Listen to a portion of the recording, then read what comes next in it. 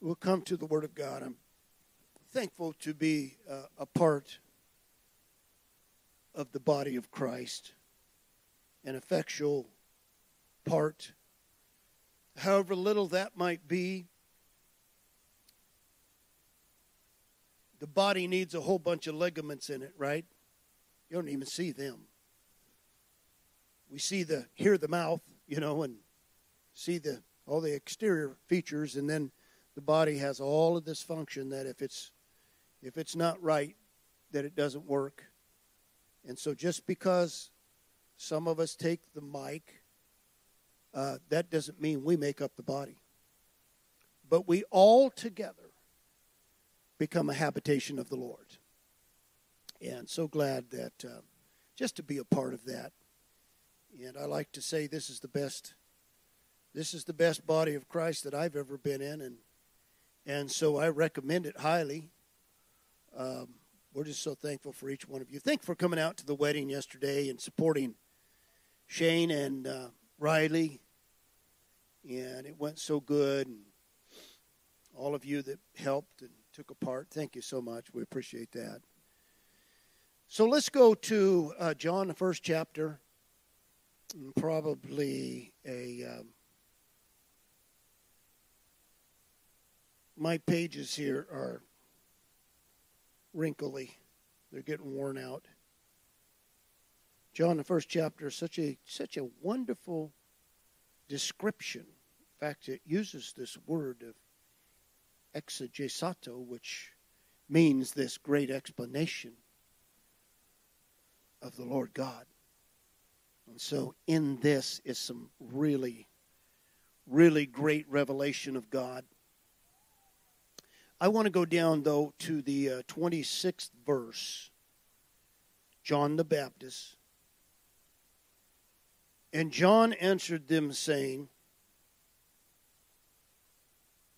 I baptize in water,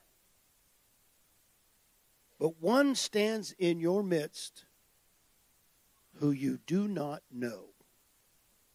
One is in your midst that you don't know. Interesting. If you go with me to, and then I just want to take out just a single verse in the 25th verse. Then they said to him, Jesus, who are you? Who are you? And Jesus said to them, altogether, actually the Greek rendering here is what I begin to say included with what I am saying right now. That was his answer to who are you? And then they went on and said some other things, but I thought that's a great answer. Who are you? What I said I was, and what I'm saying I am right now. That's who I am. So we'll go back and revisit this in a little bit. And then I got one more place. And I'm going to the book of Acts. And Rodney's been working in this book, some wonderful, wonderful stuff. So I hope I don't cross over him here, but I want to read something about the conversion of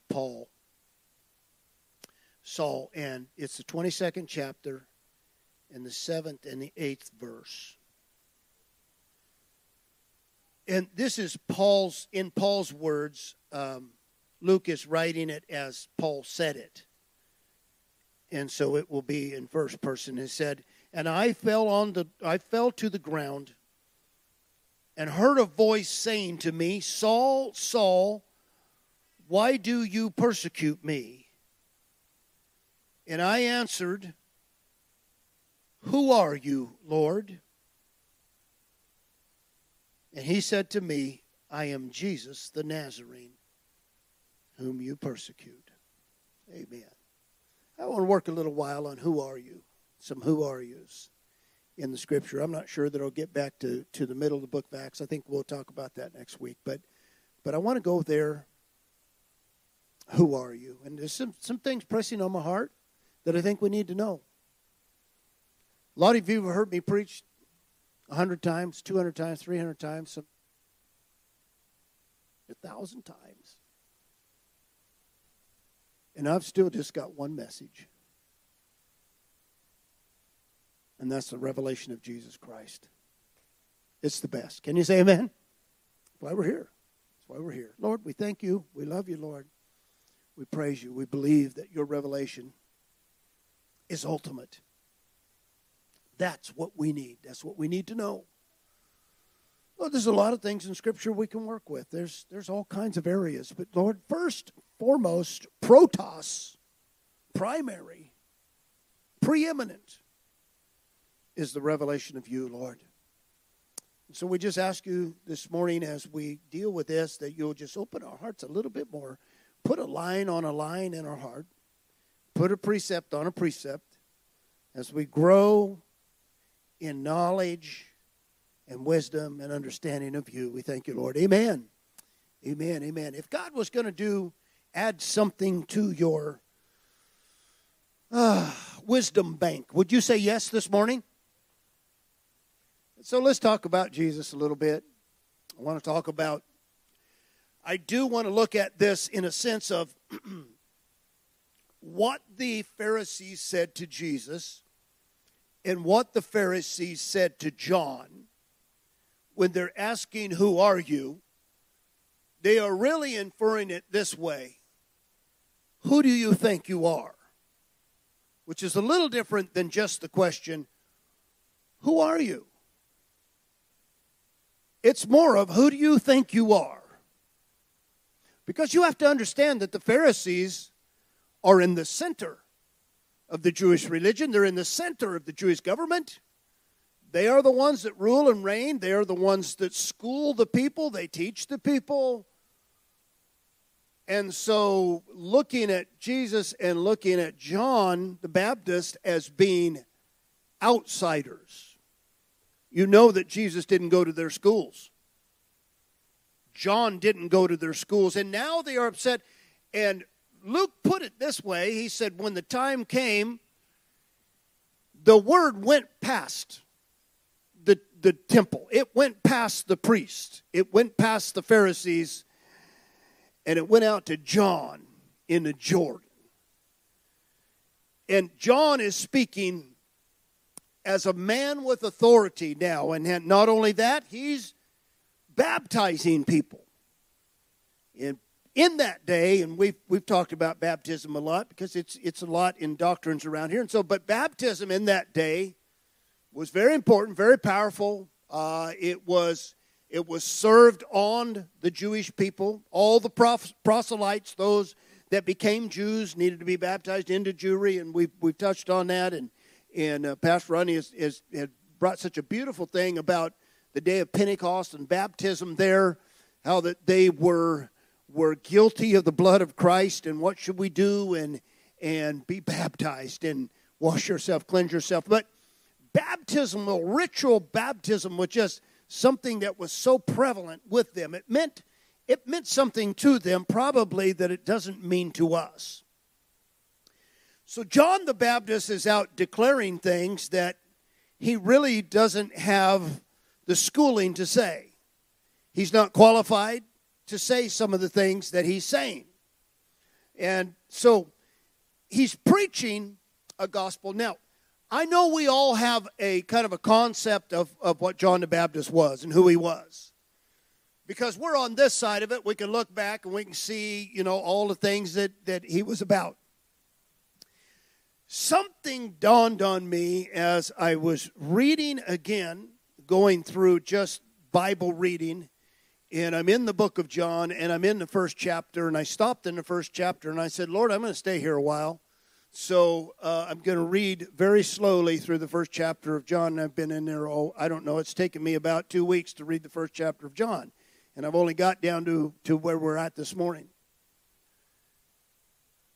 And something began to grip me. I shared this with Dustin. I went on a site where a man, did you go see him, read some of that? And there are other people who believe what we believe. Everybody say amen. It's wonderful. You feel like sometimes, you don't want to just be out there and nobody believes what you believe. But this man has some real close doctrine that we believe. And not everything. You never find individuals that you just completely line up with. But he's talking about John 1:1 and down through the first chapter of John. And it was refreshing to me. And as I'm reading this, something stirs in my heart that I hadn't really seen before. And so if you have your Bible and if you have it open, what I want you to do is go with me there. I'll get back to the first chapter of John. And go with me down to the 15th verse. Now, forget the chapter marks, will you? Just forget the chapter marks. We're not going with where they think the division of thought is. We're going to divide it ourselves. So we're going to put this kind of division here at the 15th verse. Now, I want to read these verses because this is so caught me.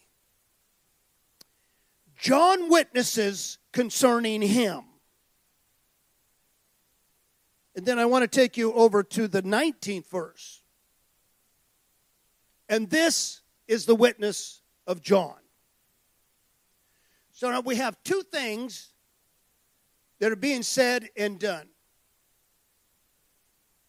I've always thought, and I don't know, maybe everybody else has gone by me on this. I always thought that John the Baptist said the first stanza, and he cried out saying, this one was he of whom I said, he coming after me has been before me, for he was preceding me.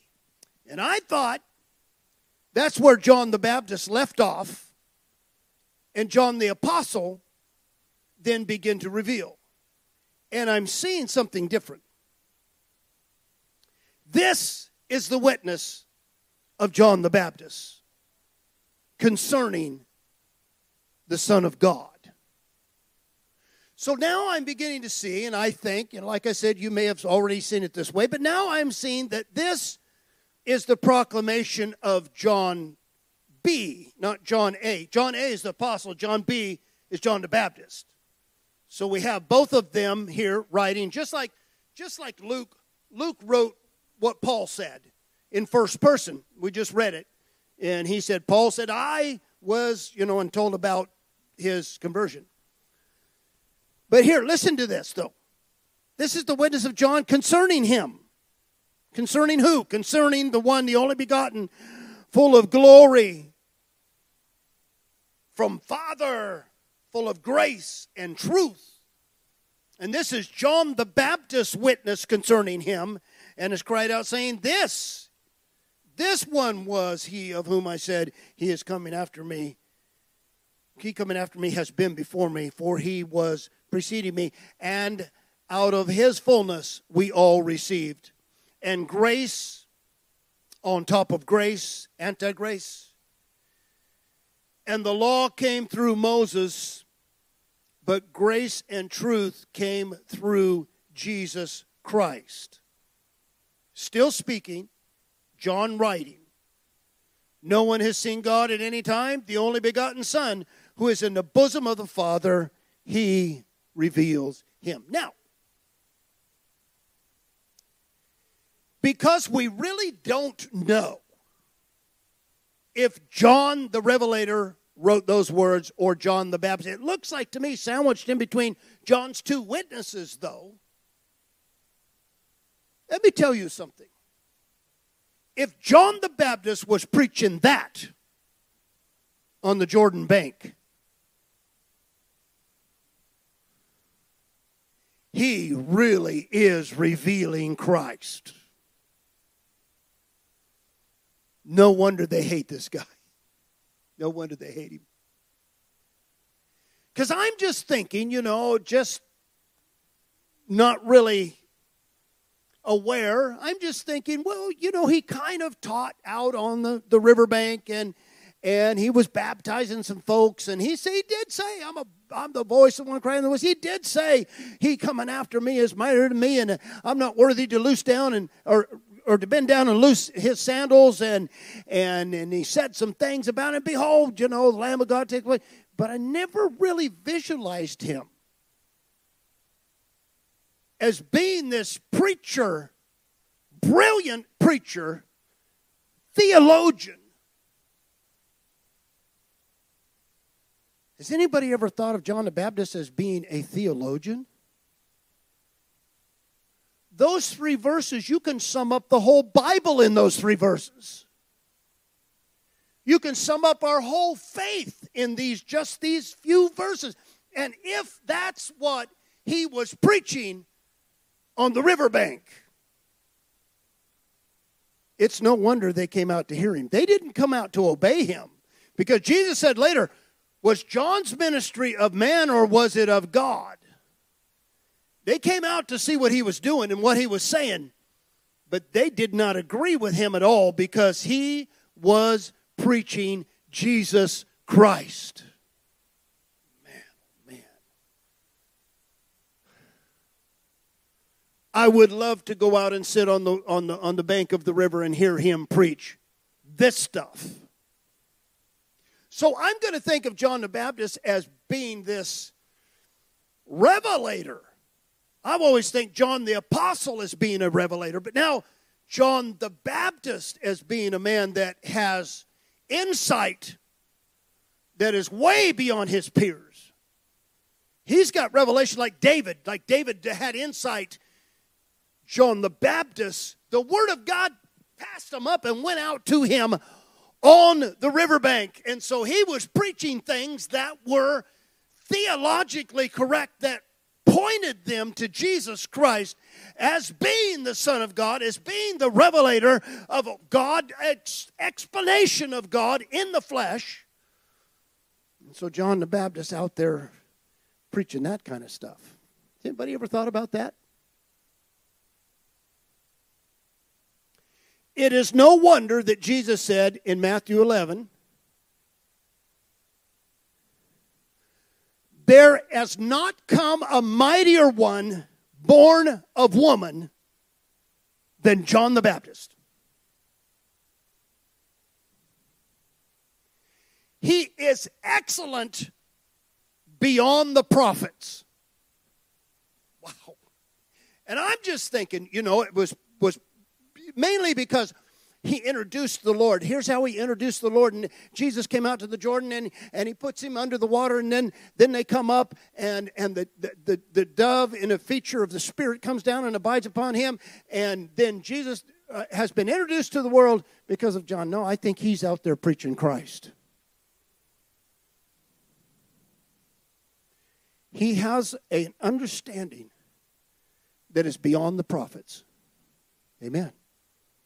He's got an understanding that's beyond the priest for sure. He's got an understanding that's beyond religion. He understands who Jesus is. No one else there does. They don't understand. Only John the Baptist understands who Jesus is. Even his mom, his brothers, friends, relatives, they see him, but they don't know him. And so now listen to the witness of John. I like this because now they've come out to ask him who he thinks he is. Who do you think you are to tell us who the Christ is? You're not telling us. You're not. You haven't even come to our school. You have no graduation. You have no diploma. You have no Bible school clearance to be teaching these kind of things. And so tell us. Come on, tell us, who do you think you are? I like he starts off, he says, well, if you think I'm the Christ, you're wrong about that. I'm not the Christ. Oh, no, you're not the Christ, huh? Well, then, are you Elijah? It's kind of funny that there have come some people over my lifetime who've claimed to be Elijah. That's weird. William Branham claimed to be Elijah. by his own words. He's not Elijah. However, Jesus did say that if you can receive it, John the Baptist was really in the spirit of Elijah. But they asked him, are you Elijah? Nope. Are you that prophet? Now that prophet goes back to Deuteronomy, the 18th chapter, where God said, Moses said, I will raise up a prophet that the people will hear him. And it's a reference to Messiah. Are you that prophet, John? No, I'm not prophet. Then who are you? John, I love Jesus' answer and I love John's answer because they will never give them a direct answer for what they want. It's beautiful. You know, have you ever heard the thing, you don't answer a question with a question? Oh, Jesus did. And John, in effect, is kind of doing that too. No, I don't need to tell you that I'm John, born of Zechariah and Elizabeth. You don't need to know that, what my heritage is. Then who is it that you say that you are? I'm a voice crying in the wilderness, prepare ye the way of the Lord, and I am the fulfilling of the prophet Isaiah and the prophet Malachi, the 3rd chapter. They're madder now than when they started. Because if he is the voice crying in the wilderness, then what he is saying about the Christ is the truth. And they're not able to handle that. That just... And so, come on, give us an answer so we can go tell those who sent us. He said, listen, here's my answer. I indeed baptize with water. But there's one who's coming after me. He preceded me, and he is after me. He is the beginning, right? John understands. He's the beginning, and he's the end. John understands it. The guy, his knowledge of the Lord is now in such expanse that if we go back and look at the things that he said, he sat with God and God sent him. God sent him on this mission to baptize. And he said, I baptize you with water, but there's one that's standing in your midst that you don't know who he is, but I'm here and I'm in the water so that I might reveal who he is. They don't know who he is. But John said this. Listen to this. 2 times in this chapter, he said, but I did not know who he is. 2 times he said that. And I thought, well, he was just, sort of qualifying himself in announcing the Christ. No. John was a relative of his, according to Mary and going to see his mother Elizabeth, and the relatives got together in that day. They didn't sit at home, on their cell phones. They got together, they visited, a lot of things we don't do now. And they knew each other, but John said, I did not know. And what he did not know, and I'm talking about previous life, I'm talking about his rearing and coming up, he doesn't know that Jesus, his cousin or whatever relative he is to Jesus, he doesn't know him as the Christ because it has not yet been revealed to him. See, I want to tell you this, and I believe this, I capitalize on this. You cannot know Jesus without revelation. You can't know him because you quote his name. You can't know him because you go to church. You can't know him because you were raised in a Christian home. There is only one way to know Jesus, and that is the revelation of who he is by his Spirit. And John said, I didn't even know. A couple of times. He wants them to know, I'm not baptizing here, my cousin. I'm not baptizing a man because I favored him and I just knew who he was. No, he said, I didn't know who he was, but the Spirit of God said that when you see the Spirit come down upon this one and abide on this one, I want to tell you the difference between you and him. You're a preacher, you're a prophet, you're the best man that's been born among women, but I want to tell you something. This man will not baptize in water. He will baptize in Spirit. He will baptize in the Holy Spirit of God. The difference between John the Baptist and Jesus Christ is that Jesus Christ baptizes your spirit. John baptized your flesh, but Jesus baptizes your spirit. And he brings you under, and he puts you under until you are renewed and washed and cleaned by the power of Jesus Christ. And this is the revelation that John receives. I didn't know him, but now I do. And then on the next day, he sees Jesus coming. Behold the Lamb of God that takes the world's sin on himself. There he is. He understands now. They don't. See, Jesus is in their midst. They don't know who he is. But John sees him in his glory. Isn't that beautiful? Because he has been revealed to him. Thank you, Lord. Amen. Everybody okay? Say amen. I don't want anybody to go to sleep on me now. Man. If you see anybody nodding there, punch them a little. I know how to revive them. Say, we're going to eat in a minute. Everybody's like, wow.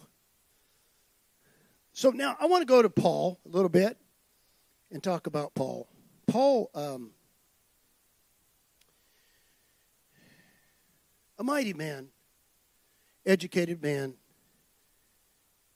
And what he says about himself in the 22nd chapter, that's what I read before, but I wanted to look at the third verse. He said, I am indeed a man, a Jew, having been born in Tarsus of Cilicia.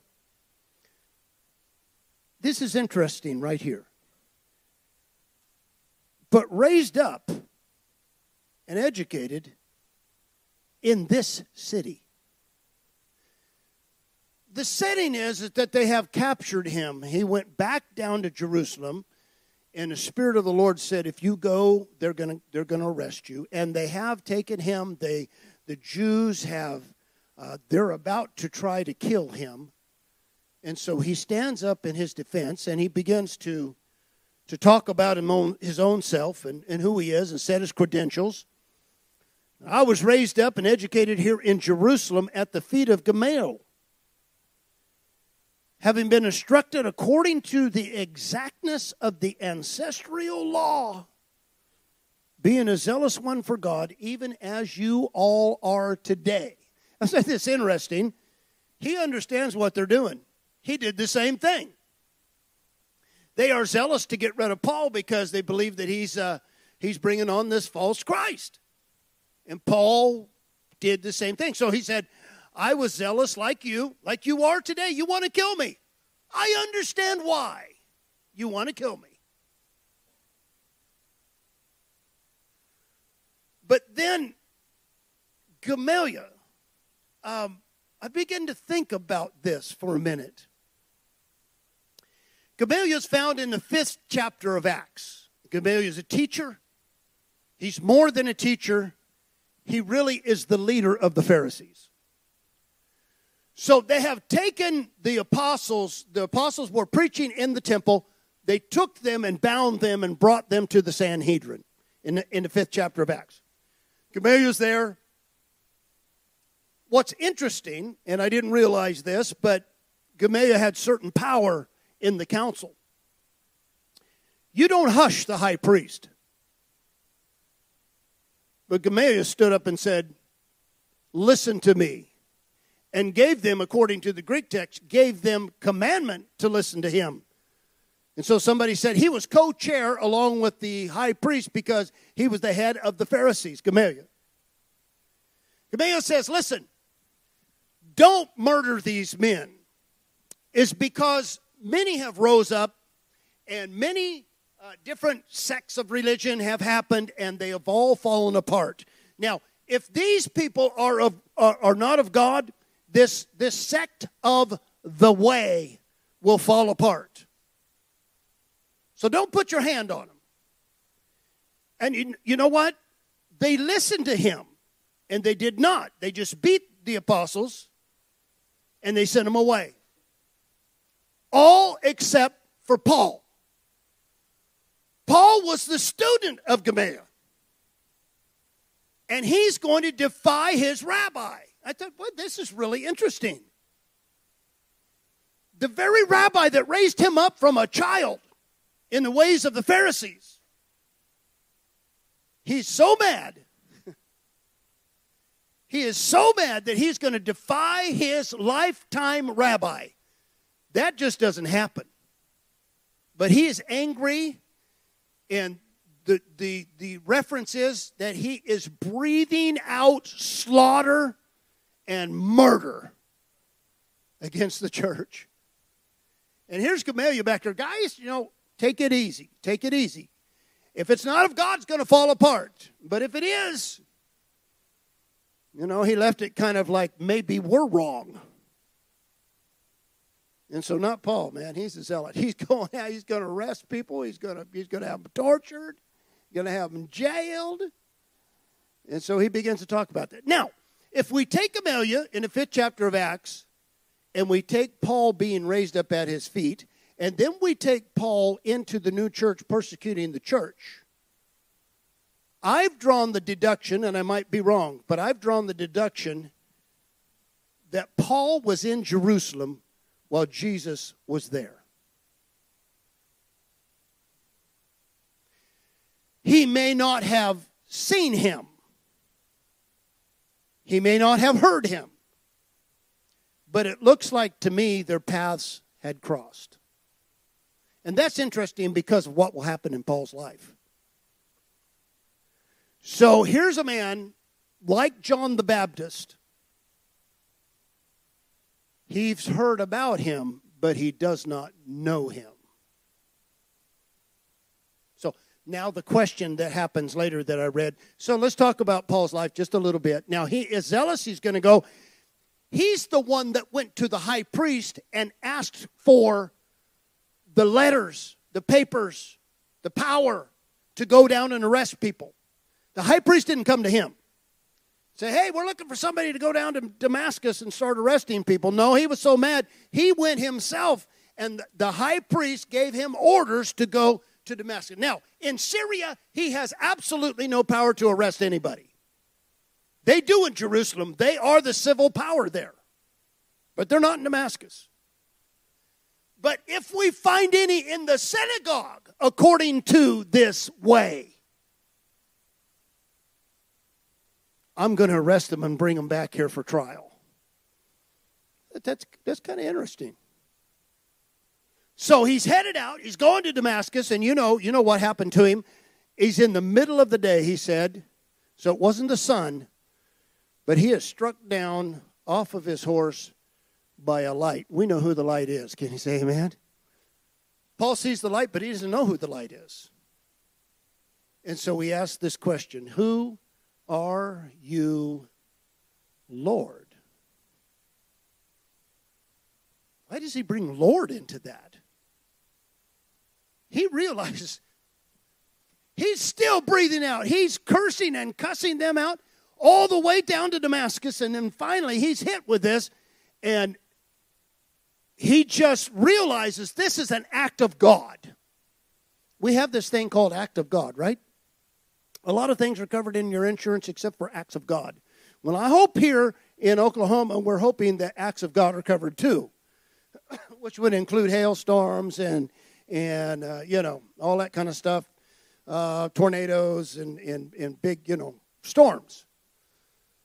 Called act of God. This he knew just doesn't happen during the middle of the day. You get knocked off a horse and a great light shone around. You can't see anything but this light. He knows something's going on. Who are you, Lord? And I love this answer. You know what Jesus said? I am. Ego eimi. That very same thing that he said in Acts 8 before Abraham was, I am. And I am the bread of life. And I am the great shepherd. And all the I ams that he is. He's going to tell it to Paul now. Paul doesn't know. He thinks he's serving God. He thinks he's doing the right thing. He thinks he's servicing the kingdom. And all of a sudden he's hit down with the light. And who are you, Lord? I am. And I'm Yeshua from Nazareth. And I'm the one that you are hunting down. Now, he kind of flipped that. Saul was hunting them down to persecute them, to put them under arrest, but he was hunting down Christians in the way. But he said, you're not just hunting down Christians. You're not just hunting down people. You're hunting down me. And now Paul's heart is just moved. And he begins to understand who the I am is. See, he's so educated.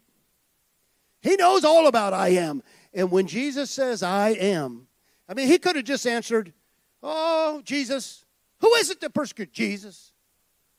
But when he said I am, Paul connects that. He understands that. Wait a minute here. This is the big God talking to me now. This isn't just somebody that's playing a trick on me, but really the big God is talking to me now. And so Paul begins to understand who Jesus is. Man, this is awesome.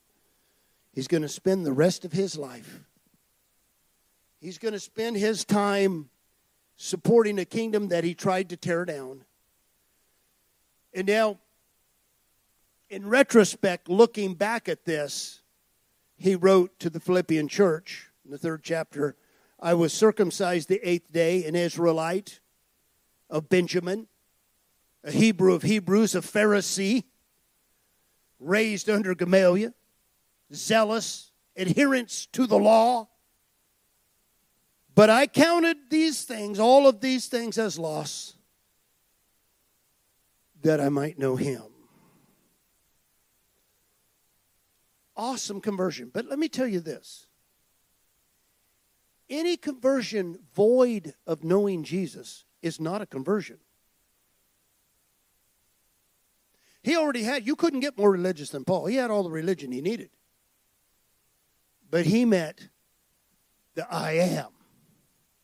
And when he met I am, his life did a 180-degree turn. And what he hated, now he loves. Can you say amen? When you came to Jesus, and the Lord washed your life and baptized you in spirit, now you love the things that you used to hate. I love to get together with the brethren. Amen? Used to look at them and say, when's it going to get over? You know, I was raised in church. And I was around the Lord. I didn't really know him, but I was around him. And I was always, when's it getting over? You know, we need to go home. Get out of here. This is too much. Preach too long. Church going on too long. Let's get out of here. But when you come to know who the I am is, then it's like, no. We want to hang out with the brothers a little bit. We want to be around the things of God. Can you say amen? And that transformation that takes place in our life is not just religious stuff. That's not what it's about. It's about coming to the knowledge of Jesus Christ personally in our life, which Paul does, and which he understands that now his life is set on a course to become conformed to the image of the one that he met. Let me tell you what the goal of Christianity is. It's not heaven. The goal of Christianity is what Paul described when he said, he touched me, and I have spent the rest of my life trying to touch the one who touched me. That I have conformed to his will, that I counted everything as loss so that I might know him, to come into conforming into this metamorphosis that would take place in my life, that I would become in the image of the one who saved me and touched me. In Romans the 8th chapter, you all know the 28th verse, but the 29th verse, it says, we are predestined for something. We're not predestined for good things. All good things work together for good of those who love the Lord, called according to his purpose. But let's get to verse 29, because it says we are predestined. We are predestined to be conformed into the image of the Son of God. That is the quest of Christianity. That's the crux of Christianity. It's not about you and me and the goodies that we can get for serving the Lord. It's not about trying to promote our church, our thing, our ideas, but it is about conforming to the Lord and Savior Jesus Christ, who revealed himself to us. And now we conform to that revelation. Can everybody say amen? purpose driven. Let me tell you what purpose is. Purpose is to become like our rabbi. That's what our purpose is. That's our whole purpose. I mean, there's a lot of other things that are going to happen, but our whole purpose is to become as our rabbi. Let me say this. You cannot be conformed to what you don't know.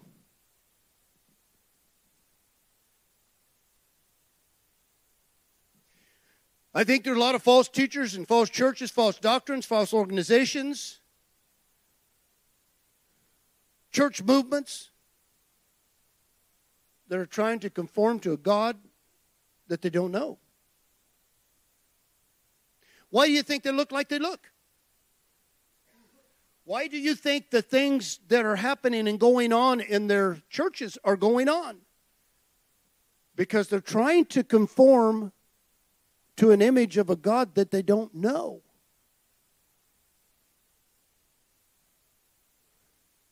But if you know the rabbi, then you understand that's the one that we conform to. Doesn't the scripture say that as he was in this world, so are we? That as he is, we are in this present world? So what does that mean?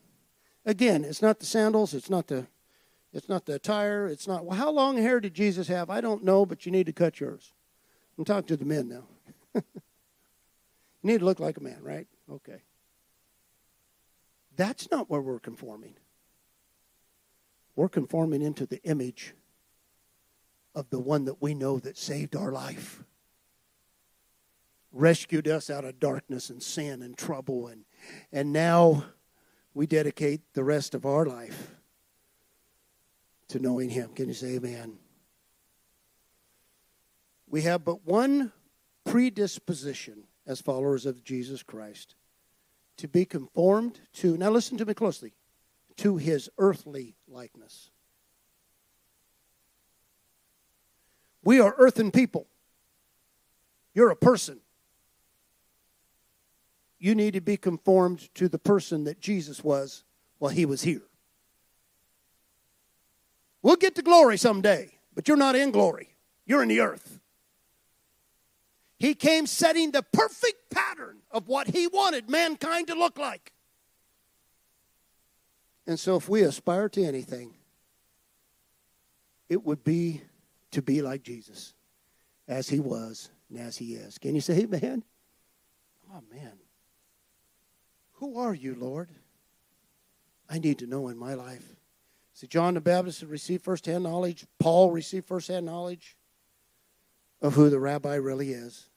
Those who attempt to conform him to their design, whether that's socially or culturally or idealistically, theologically, religiously, will never come to know him.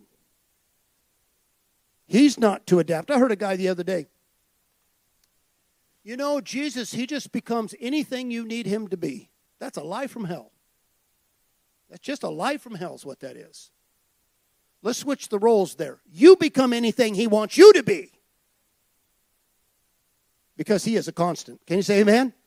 Our Lord's a constant. I'm glad he is a constant. This is why in the pattern of the early apostles and early church, in the pattern of the teaching of Jesus and what they proclaimed into the world when he was gone, in that pattern, this church and the body of Christ everywhere will continue to preach Jesus Christ, him crucified, get to know him. That's the essence of our faith. Can you say amen? Would you stand? God bless you. So glad that you're here. I finished so early. It's almost 11:45. Are you kidding me? I need to get some more here. God bless you. We're going to have good times here in a minute. We're going to have some eats, but would you allow the conforming of your life to his life? You say, well, Pastor, I'm not sure. You know, I think everything's really good right now. I don't need, no, wait a minute. We see him, and then we are changed from glory to glory by what we've seen in him We are changed from glory. And I think, as churches, usually this is where we find the glory. We got to a glory spot. And by thunders, we're not moving off of it. And the Lord say, no, you need to conform from glory to glory to glory. So we're looking for the next glory. Amen? I'm glad where I'm at in my life. How many are glad in your life? Say amen. Where Jesus has brought you to. But I want to know him a little bit more. Paul said that I might know him in the fellowship of his sufferings. I don't know anything about the fellowship of the sufferings of Jesus Christ. I know nothing. But I need to be conformed to it. And that's what God is doing. God's doing that in this church. I'll tell you what, He's just making us and molding us. Ever since we moved from California, it's like the Lord said, okay, now we're gonna work on some stuff. We're gonna change some things, change some opinions, change some outlooks, so that we come in process to where God wants us to be. Amen. Thank you, Lord. We just appreciate you. Thank you for your word, instruction, direction. I hope I did well this morning to put the point across again. Lord, that you're our focus. Lord, we conform to you. We look to you. We, in every respect of our life, need to know you more clearly. Lord, that we may see you more clearly in our life. To see exactly who you are and what you're doing by your Spirit. Reveal to us from a glory to a glory in our life, we pray. And we will give you all the praise and we'll honor you. And we'll follow you, Lord Jesus. In your beautiful name we pray. Amen.